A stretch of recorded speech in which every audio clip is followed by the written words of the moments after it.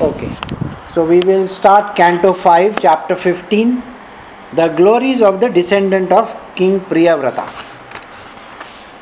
We are again going back to the original story from where we will again start, because this stream is going to keep on going back to the source and coming back again and again. In the last story we had done about Bharata, and in the previous chapter we were doing a discourse between Sukdev and Parikshit. Now we are going to do the next portion of it, that is what happened to King Priyavrata's descendants. See, Sukdev Goswami continued. The son of Maharaj Bharat, known as Sumati, followed the path of Rishabdev, but some unscrupulous people imagined him to be Lord Buddha himself. These people, who were actually atheistic and of bad character, took up the Vedic principle in an imaginary, infamous way to support their activities. Thus, these sinful people accepted Sumati as Lord Buddha Dev and propagated the theory that everyone should follow the principles of Sumati. In this way, they were carried away by mental concoctions. Buddha is supposed to be one of the avatars of Sri Krishna. It's a Vishnu avatar, by the way. Now, the Buddha avatar is an avatar full of Maya, Mayavadi avatar as we call him. In all our lessons we have done so far, we have seen that the mind is that most important thing that needs to be overcome. In Buddha's avatar, the mind is the one which travels. He is not talking of overcoming anything, but reaching a state of shunyata. Basically a state where nothing seems to exist. Where nothing exists, not God, no Krishna, no Buddha, nobody exists. That is a state.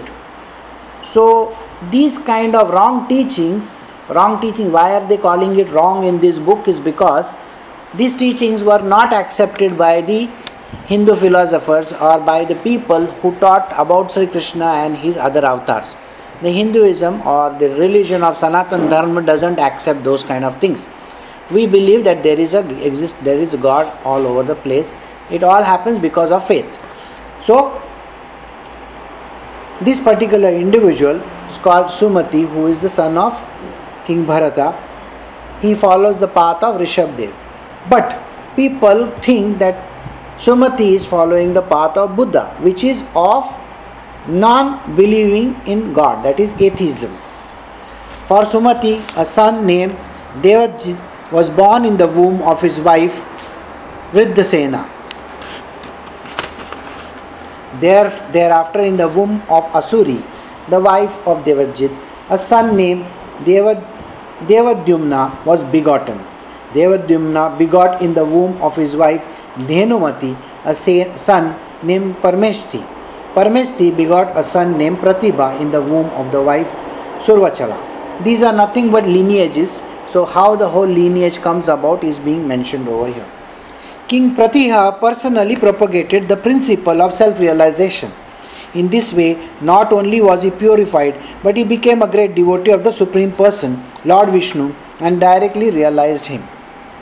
In the womb of wife Survachala, Pratihi begot three sons named Pratihartha, Prastota and Udgata. These three sons were very expert in performing Vedic rituals. Pratihartha begot two sons named Aja and Bhuma in the womb of his wife named Stuti. In the womb of his wife Rishikulya, King Bhuma begot a son named Udgita. From Udgita's wife Devakulya, a son named Prastava was born, and Prastava begot a son named Vibhu through his wife Niyusta. In the womb of his wife Rati, Vibhu begot a son named Prathusena. Prathusena begot a son named Nakta in the womb of his wife named Akuti. Nakta's wife was Dhruti, and from her womb the great king Gaya was born. Gaya was very famous and pious. He was best of saintly kings. Lord Vishnu and his expansion, who are meant to protect the universe, are always situated in the transcendental mode of goodness, known as Vishuddha Sattva. Being the direct expansion of Lord Vishnu, King Gaya was also situated in the Vishuddha Sattva. Because of this, Maharaj Gaya was fully equipped with transcendental knowledge. Therefore, he was called the Mahapurusha. See, these are nothing but lineage stories, from whom came whom, from whom came whom. So it is just a lineage, how we have to follow. King Gaya gave full protection and security to the citizens of that personal property could not be disturbed by undesirable elements. He also saw that there was sufficient food to feed all the citizens. This is called Poshan. He would sometimes distribute gifts to the citizens to satisfy them. This is called Prinana. He would sometimes call meeting and satisfy the citizens with the sweet words. This is called Upalana. He would give them good instructions on how to become first class citizens. This is called Anushana. Such were the characteristics of King Gaya's royal order. Besides all this, King Gaya was a householder who strictly observed the rules.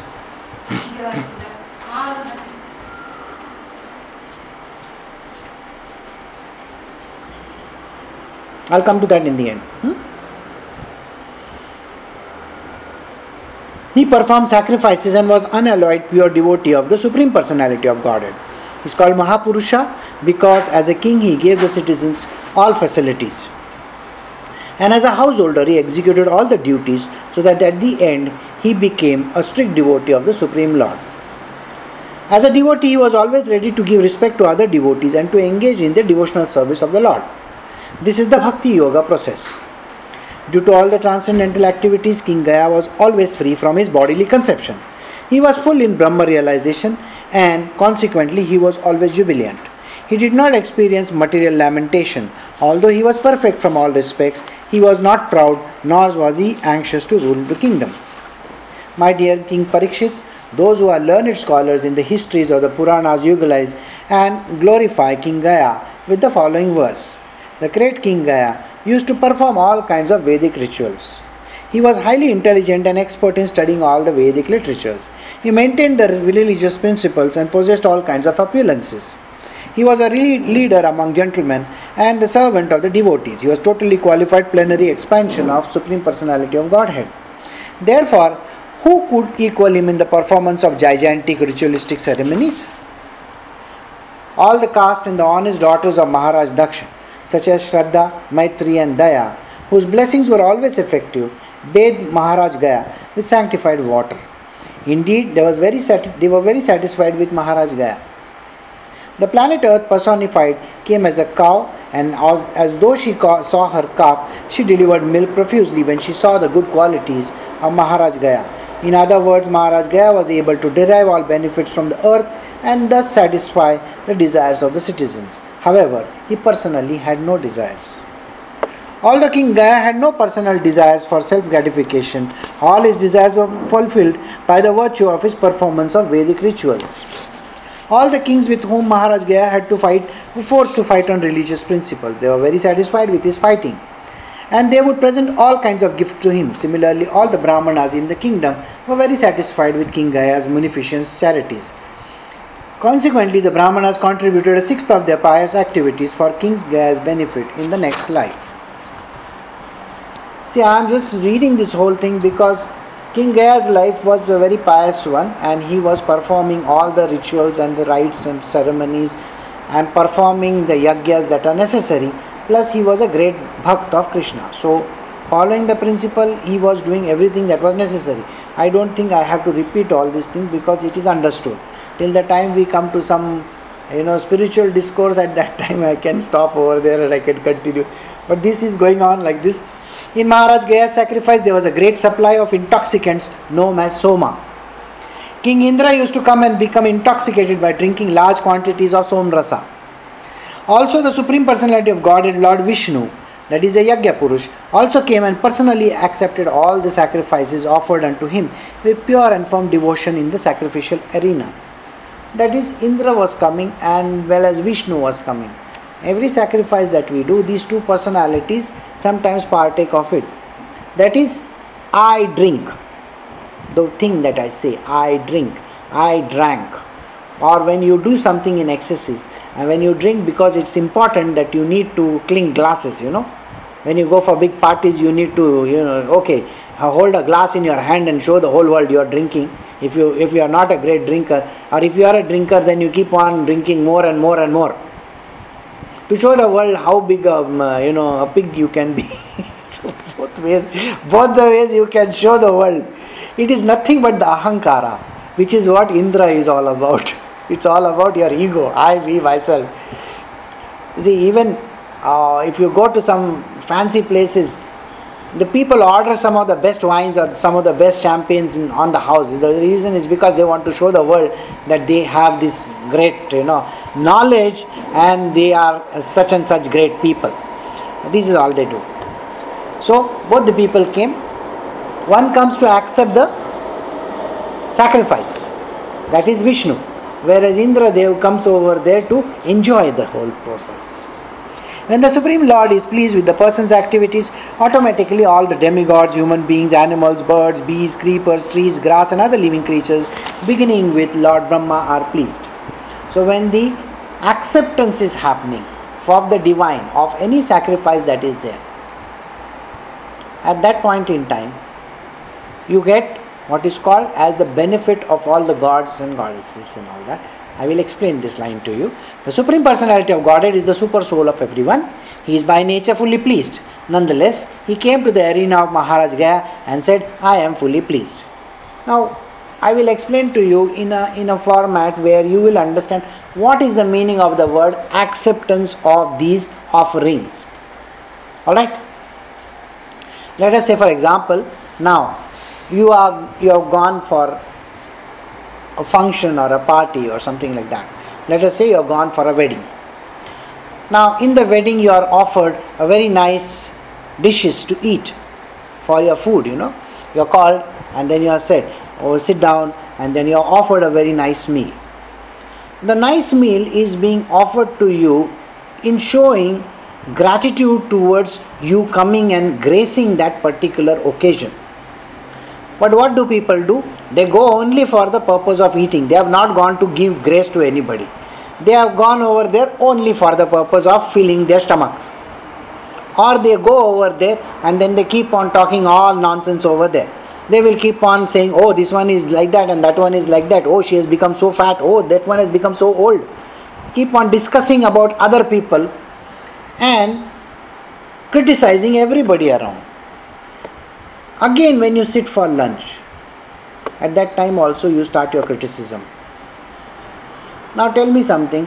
Do you really believe that Vishnu will come and partake of that meal? No. The reason why he will not partake is because of all the ill will that you have spewed out over there. It is all the bad things that you have said. It is not a sacrifice. It is on the contrary, you are spewing out all the venom that is there, all the acids that you hold in your stomach. No God is going to accept it. So if Vishnu himself doesn't partake of this meal, where is the question of the creation of the sattva? Sattva means the essence of the meal. The essence of the meal is never there. You see, when you eat a certain things, even when you have at home, let us say there is a very nice dish that is made. Alright? You are having it because it is very nice, so you eat it very relishing it. You are going into the deep sense of satisfaction and relishing a meal. At that point in time, the Divine Lord is very much with you, relishing it with you. He partakes of this offering. Your body accepts it. Body means the entire being from tip to toe, from top to bottom. All the gods over there, all the creatures over there, all the animals that are there. Animals, you can't say, oh, there is one buffalo going over there, oh, there is one horse going over there. Nothing like that. There are no animals inside the body. These are properties which every human being has. The properties are governed by their, what is it there? Now see, everybody, now let us take for example, a pig. The moment I say the word pig, you will have a smile on your face. You will say, oh, pig. The guy who rolls in the... Or you say a horse. A horse is chapal. Chapal means he likes to run. So that which makes you go after something, run, is called the principle of horse. Alright? In the same way, scorpion, that tendency to, hit out at someone without their knowledge. We say scorpion bite. I cannot classify the people, those who are from the Scorpio, to be like that. No. It is nothing but a trait, basically a trait of a scorpion. Again, the trait of a bull. How bull-headed people can be? They don't want to listen to you. You tell them 100 times, you do this. You know that. They don't want to listen to you. So these are the bull-headed. So these are characteristics in our body, full of animals, birds. Birds, we sing nicely.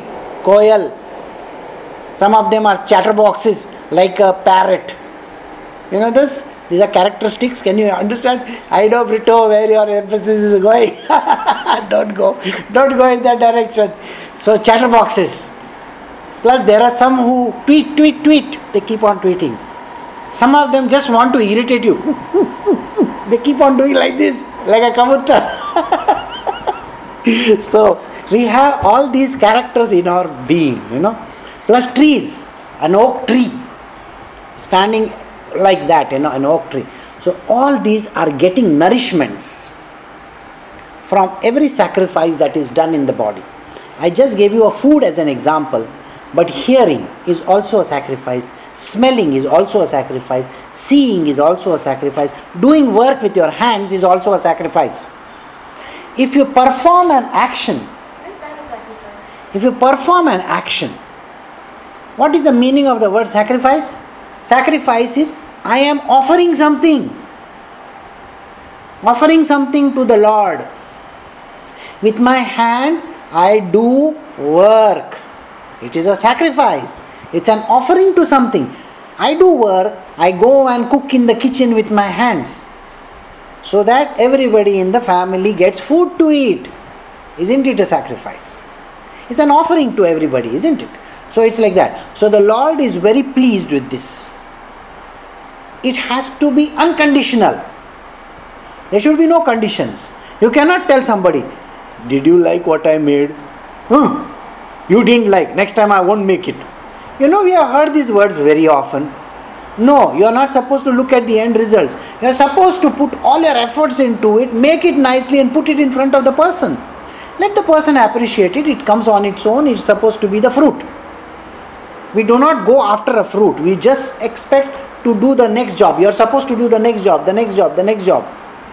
So when we eat food, when we relish food, it is taken in by the body. But let us say we are doing over excess eating. You keep on eating, get. You like something, you keep on eating and eating and eating, or drinking and drinking and drinking. Finally you become talli. So that is the time Indra is at the peak. And all sorts of wrong things are going to happen. So when you eat too much, it is called excesses. It is not called a sacrifice. When somebody does excess jobs, and is completely exhausted and he says, oh, I worked so hard. Okay. Indra is very much at play. We think Indra is not at play. I'll tell you how Indra is at play. Indra is always a person who says, he's a great person who did it, I did it. Or a person who likes to take credit. Or the person who says, they make me do all these things. Like they show in the films, you sweat like this and you keep on doing some job. That is also a form of an egotism, where you feel, that you are the person who is, what do you call that? Who is singled out. Martyr? Yes, martyrs. A martyr is also the biggest egotist of all. I died for my country.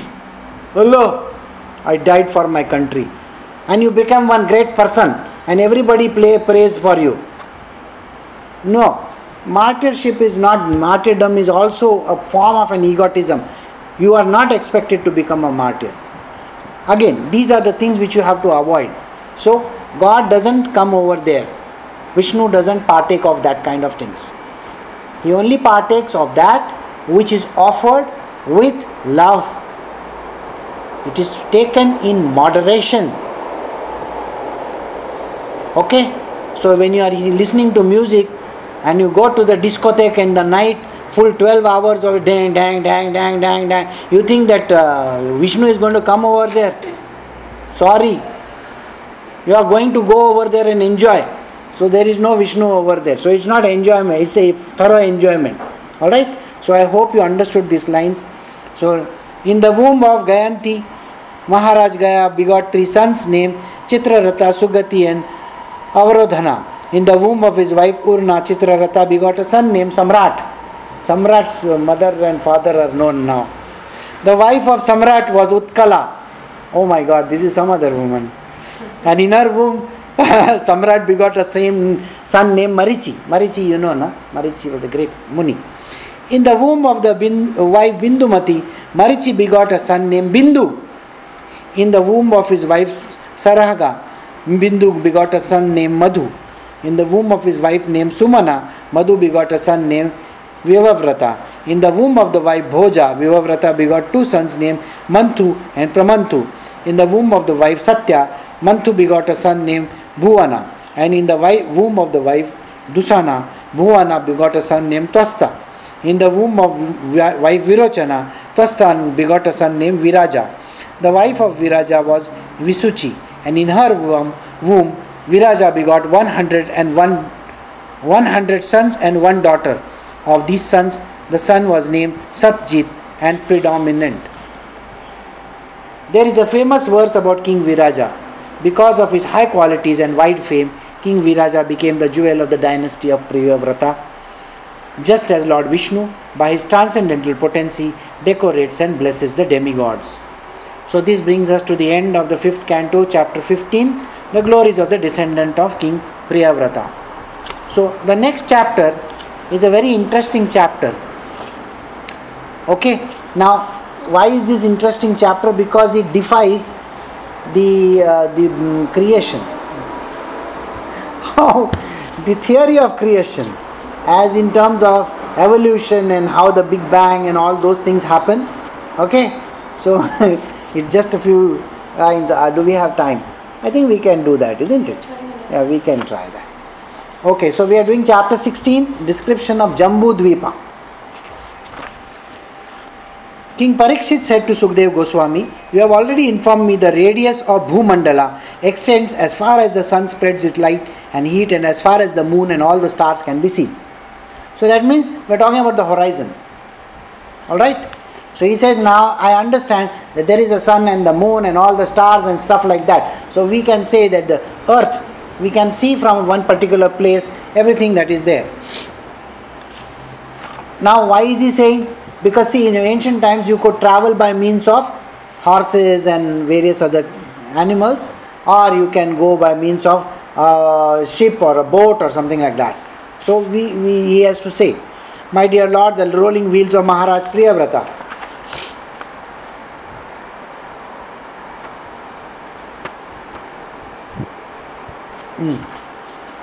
Okay, the previous line I will just explain to you. He says, the radius of Bhumandala. Bhumandala means our universe.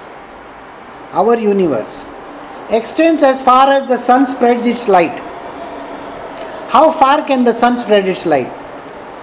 That is the time. That's how far.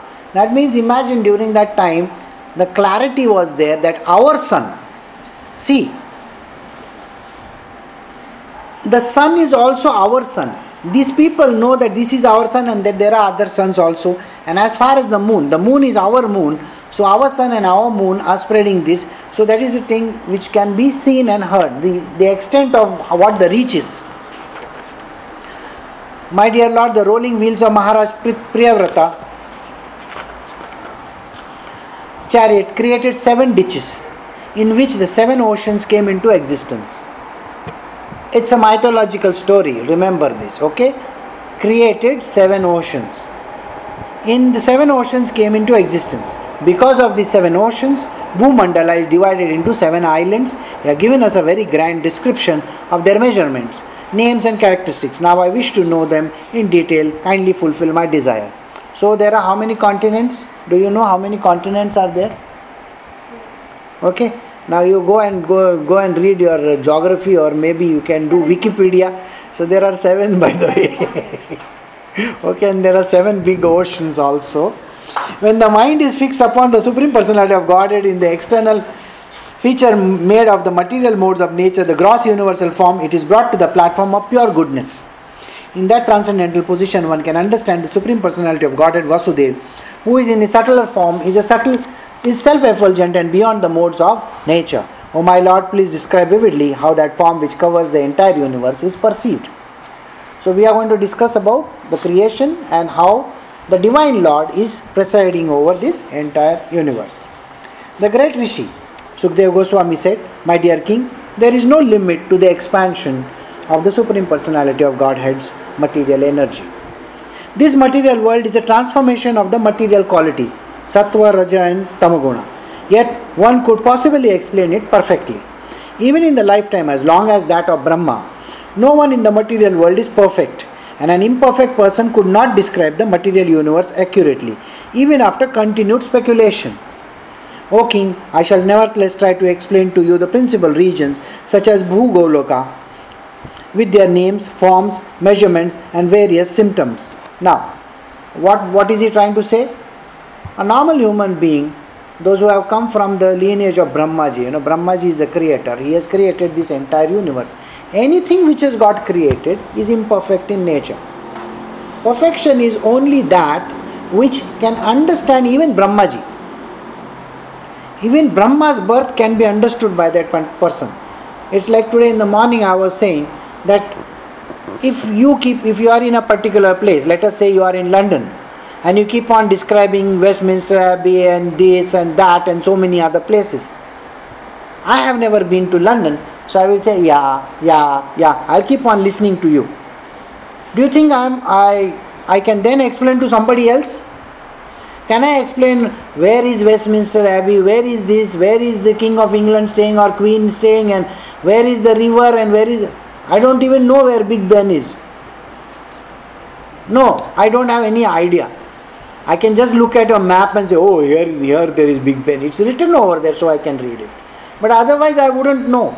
It is only the one who has gone to London and knows London better will be able to tell us correctly. Correct? And that is the reason why nobody as of now can tell us how this earth came into being or how this universe came into being or what it is. But who can tell you? The one who has created can tell you, can he not? Only the one who has created is better qualified to tell you exactly how this whole thing is.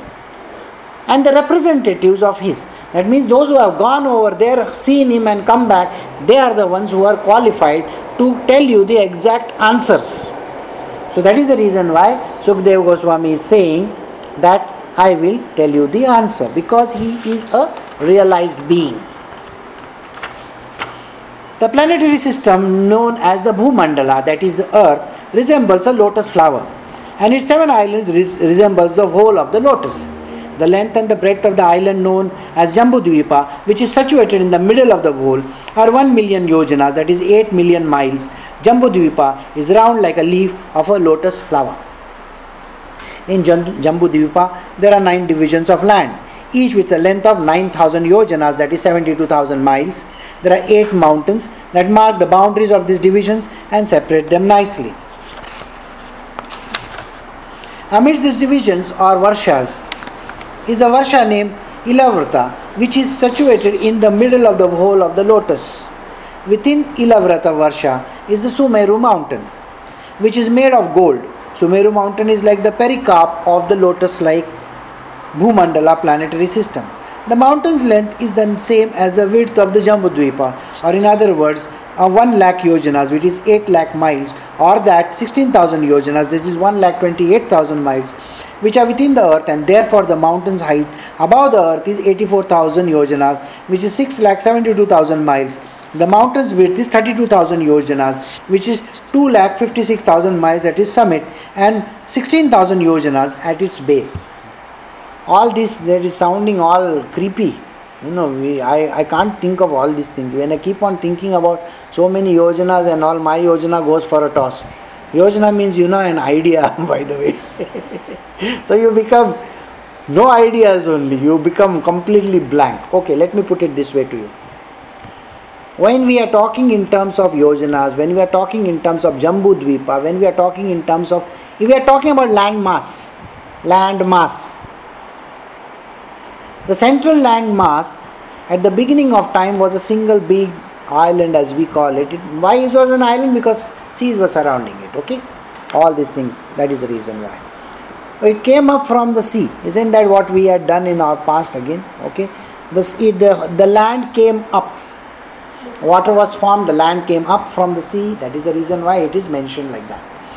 The central portion has what is called as a mountain called Jambu Dvipa. If I take the mountain, we always look at everything, the length and the breadth and height and weight and everything is relative. Relative. Now when I say 1 kilogram, what does 1 kilogram stand for? Some person must have taken something as the standard, isn't it? You understand what I am saying?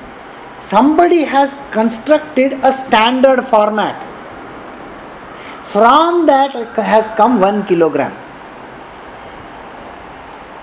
It has come from somebody's mind, isn't it? Same way, length. What is the length? The length, 1 centimeter, 1 kilometer, okay, whatever, 1 inch, pounds, centimeters squares, this, that, time, seconds, minutes, all this has come relatively. So 24 hours has come in relative terminology. One entire circle of the earth is 24 hours. It goes around its axis, isn't it? So 24 hours. But I can divide it into 100 hours if I want to, if I have a different scale. I go by metric scale, let us say. Why should I have 60 minutes? Can I not have 10 minutes as 1 hour? If I have 10 minutes as 1 hour, 60. Okay, 60 into 60. 60 into 24. Right? That is 60 minute cycle into 24 hours. That, if you take it, how much does it come to? Do you know? 144. So many minutes. It's 60 minutes in an hour. In 2 hours is 120. Correct? In 10 hours it is 600, isn't it? Right? 10 hours it is 600. 600 plus 600, 1200. Correct? Plus another 4. So if you go to see, if I divide it by 10, I can have 1 hour for 10 minutes also. But who is the one who has decided these factors? So, I can have 144 hours in a day for all I care. Who cares? And that is the reason why somebody has come up with the standards. We call it standardization, isn't it? In the same way, somebody has come up with the standards of what is called as the length, the time, the space, everything. Everything is relative. How can you say, now suppose if I have named the planet, okay, the star, what we call as the moon of, what is that, Jupiter or Saturn? It's called Titan. I don't know what Titan is. Somewhere it is. Now, if I have named it as Titan, people who are staying on Titan will say, oh no, we are calling it burger. You are not going to accept it, is it? But those people want to call their planet as burger. What is your problem? You are naming it something and they are naming it something else. That is their problem, isn't it? And your problem. So there are no standards there. So people, those who believe in science, think about it like this. Those who believe in science have also taken liberties in this world. They have taken standardization, the techniques of standardization. So whether it is length, breadth, the value of pi, or whatever the hell that you are thinking in terms of sciences, it is all standardized. In the same way, what has happened in our spiritual text also, they have taken their own standards. They have taken yojanas and this and that. So do not try to compare their yojana with our yojanas. It's not going to match. Just imagine people from Titan will say ours is this is called burger. You have no right to call it by the name Titan. Okay? Right or wrong? So it's their problem and your problem. Sort it out. This is the reason why we cannot standardize as per, we are trying to use our ego in trying to do that. So that is the reason why I said, there is a mountain called Meru. How big is the mountain? They have given some lengths and breadths and yojanas and all that. Don't go by the calculations that are there, 1,28,000 miles. Nobody is going to break their head. Their 1,28,000 miles is like my 1440 minute divided by 10. I want to have 1 hour equal to 10 minutes. What is your problem? See, you are going to get into big trouble. I am going to have 3-hour session just now. My God, 3-hour session. This fellow is mad. What does he think of himself? Oh, my 3 hours is equal to 30 minutes only. So what are you going to do? See, we have a big problem in front of us. We don't even know. So the exact reason why we cannot equate our way of thinking with their way of thinking, whoever has written this. So don't go by that. Okay? So, just north of Ilavrata Varsha, during going further northwards, one after another, there are 3 mountains named Nila, Sweta and Shravangan. These marks that borders of the 3 Varshas named Ramyaka, Hiranyamay and Kuru, and separate them from another with the width of the mountain as 2000 yojanas. Lengthwise they extend east and west to the beaches of the oceans of salt water. Salt water is there in both the sides, isn't it? If you take it from, if you go towards Bengal or you go towards Mumbai also, it's all salt water. Going south to north, the length of each mountain is 1/10 and that of the previous mountain, but the height of them all is the same. Similarly, south of Ilavrata Varsha and extending from east to west are 3 great mountains named Nishadda, Hemakuta and Himalaya. Each of them is 10,000 yojanas. They mark the boundary of the 3 Varshas named Hari Varsha, Kimpurusha Varsha and Bharat Varsha, that is India. In the same way, west and east of Ilavrata are 2 great mountains named Malayavan and Gandhamadana respectively. These 2 mountains, which are 2000 yojanas high, extend as far as the Nila mountains in the north and Nishada in the south. They indicate the borders of the Ilavrata Varsha and also the Varshas known as Ketumala and Bridavarsha. On the 4 sides of the great mountain known as Sumeru are 4 mountains, Mandara, Meru Mandara, Suparshva and the Kumuda, which are like its belt. The length and the height of these mountains are calculated to be 10,000 yojanas. Standing like flagstaff in the summit of these 4 mountains are mango trees, a rose apple tree, a kadamba tree, a banyan tree. These trees are calculated to have a width of 100 yojanas, 800 miles. Now you tell me, a tree is 800 miles? No, your 1 centimeter is equal to 1 mile for them. What to do? They were like ants, So what to do? So I went 100 miles today. बोला कितना 100 centimeters में गया था. For an ant the ratio is different, isn't it? For you the ratio is different. For an ant the ratio is different. For a frog who stays in a well, his world is only the well. He doesn't know that there are places existing outside. So let us not get into this again. So, and the height is 1100 yojanas, which is 8800 miles. The branches are spread in the radius of 1100 yojanas. O Maharaj Parikshit, best of Bharata dynasty, between these 4 mountains are 4 huge lakes. The water of the first tastes like milk, the second like honey, and that of the third like sugarcane juice. The 4th lake is filled with pure water. The celestial beings like Siddhas, Charanas, Gandharvas are also known as demigods, enjoy the facilities of these 4 lakes. Consequently, they have the natural perfection of the mystic yoga, such as the power to become smaller, and the smallest are greater than the greatest. There are 4 celestial gardens named Nandana, Chitraratha, Vaibhajraka, and Baapre, बहुत बड़ा बड़ा नाम है, Savotabhrada, Bhadra. Of the lower slopes, no. The best of the demigods, along with their wives, who are like the ornaments of the heavenly beauty, meet together and enjoy within those gardens.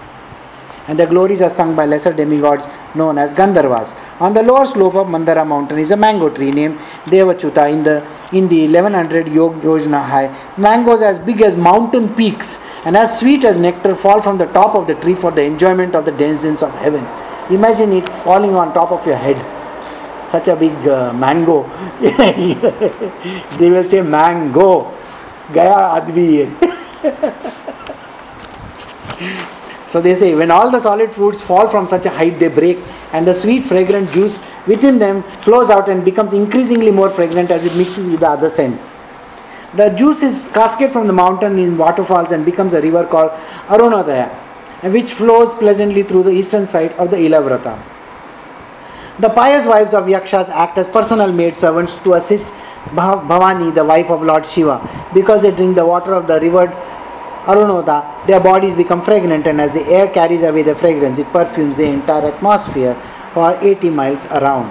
Similarly, the fruits of the jambu tree, which are full of pulp and have very small seeds, fall from the great height and break into pieces. These fruits are the size of elephants, and the juices gliding them become a river named Jambu Nadi. The river falls at a distance of 10,000 yojanas from the summit of Meru Mandara to the southern side of Ilavrata, and floods the entire land of Ilavrata with juice. The mud on both banks of the river Jambu Nadi. Is it too big or what? No, I think we will finish it. Okay. Right. The mud on both the banks of river Jambu Nadi being moistened by the flowing juices and then dried by the air and the sunshine, produces huge quantities of gold called Jambu Nada. The denizens of the heaven use this gold for various kinds of ornaments. Therefore, all the inhabitants of the heavenly planets and their youthful wives are fully decorated with golden helmets, bangles, and belts, and thus enjoy life. I can finish it, no? Another 7-8 verses. On the side of Supervasha mountain stands a big tree called Mahakadamba, which is celebrated. From the hollows of the tree flow 5 rivers of honey, each with 5 yamas wide. These flowing honey falls incessantly on top of the Supervasha mountain and flows around Ilavrata Varsha. Beginning from the western side, thus the whole land is saturated with pleasing fragrances. The air carries the scent from the mouths of those who drink the honey perfumes the land of the 100 yojanas around. Similarly, on Kumuda mountain there is a great banyan tree which is called the Satavalsa because it has 100 main branches, and from the branches come many roots from which many rivers are flowing. The rivers flow down from the top of the mountain to the northern side of Ilavrata Varsha for the benefit of those who live there. Because of these flowing rivers, all the people have ample supplies of milk, yogurt, honey, clarified butter, molasses, food grains, clothing, bedding, sitting places, ornaments. All the objects that desire are sufficiently supplied for their prosperity, and therefore they are very happy. Anybody who is listening to this will think, which country, which land, which place, which earth, I don't even know. They'll think it is all fake. Don't worry, let me come to the end of it. The residents of the material world who enjoy the products of these flowing rivers have no wrinkles on their body and no grey hairs. They never feel fatigued, and the perspiration does not give them bodies a bad odor. No deodorants at that time. They are not afflicted by old age, disease, or untimely death.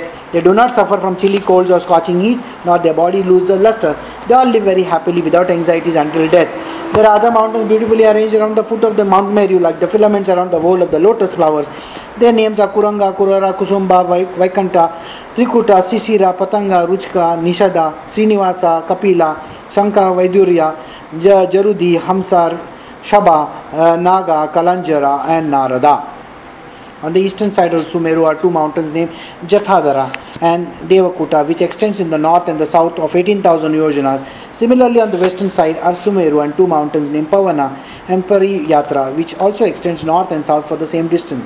On the southern side of the Sumeru are 2 mountains named Kailasha and Karavira, which extends east and west of the 18,000 yojanas. And on the northern side of Sumeru, extending from the same distance east and west, are 2 mountains named Trisangna and Makara. The width and the height of these mountains is 2000 yojanas. Sumeru, the mountain of solid gold shining as brilliantly as fire, is surrounded by these 8 mountains. In the middle of the summit of Sumeru is a township of Lord Brahma. Each of its 4 sides is calculated to extend for 10 million yojanas. It is made entirely of gold, and therefore learned scholars and sages call it Kumbi. Surrounding Brahmapuri in all directions are the residences of the 8 principal governors of the planetary systems, beginning with King Indra.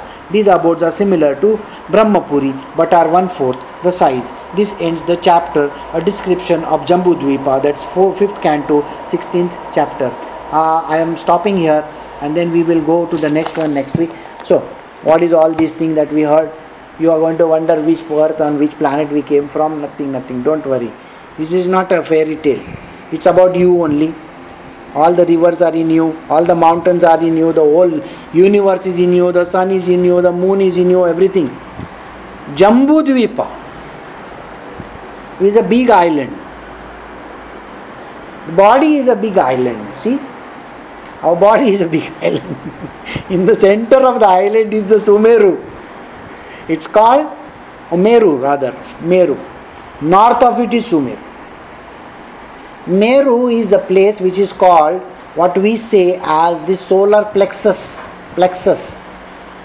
The point. You see, we have something which we call as the abs, Everybody goes for abs development. 6 packs. So 6 packs develop जिधर करते हो ना, वो जगह जो है, that place is called the Meru.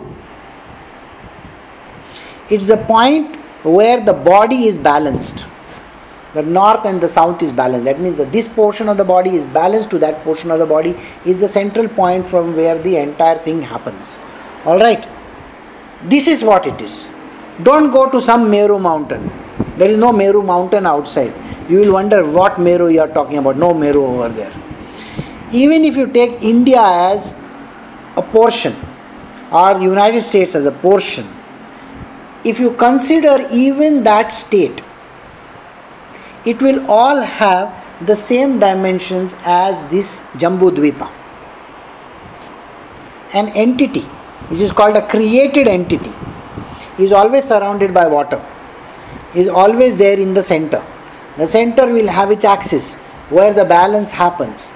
So, everything is like that only. It has got 7 rivers, 7 lakes, 7 this, 7 that, 7. We have gone through all these things. We have looked at a tree, a peepal tree or something like that, which has got so many branches. I want you to think about your entire internals. Look at your entire internals. Just go to the diagram which says, show the nervous system. Show your arteries, arterial and the venous system. You know how it looks like, isn't it? Rivers and rivers and rivers and lakes, and there are certain places where the formation is there, certain places where there is. If you go to the skeleton, we have a skeleton. So in the skeleton also there are certain points where there are connections, where there are heights, where there are lows, there are depths, everything is not one and the same, isn't it? If you go to a certain location, let us say even your mouth, inside the mouth, you will find that there are things which are like the tongue is there, the tongue has its own way of creating juices, isn't it? So you will find that that also is a place where things happen, the creation happens. Rivers are flowing, the mountains are there, the peaks are there. You see microscopically your entire body, or you say in a macro location like say a United States. The United States is not plain flat land, isn't it? It has got rivers, valleys, peaks, mountains, this, that, so many things. So everything is like a Jambudvipa only. So this description is not some vague description from some place. Sukadeva Goswami is talking about representation of every land for that matter, every human being, every creation has all these entities inside of them in the form of a representation. Alright, so I shall end over here and we can stop this.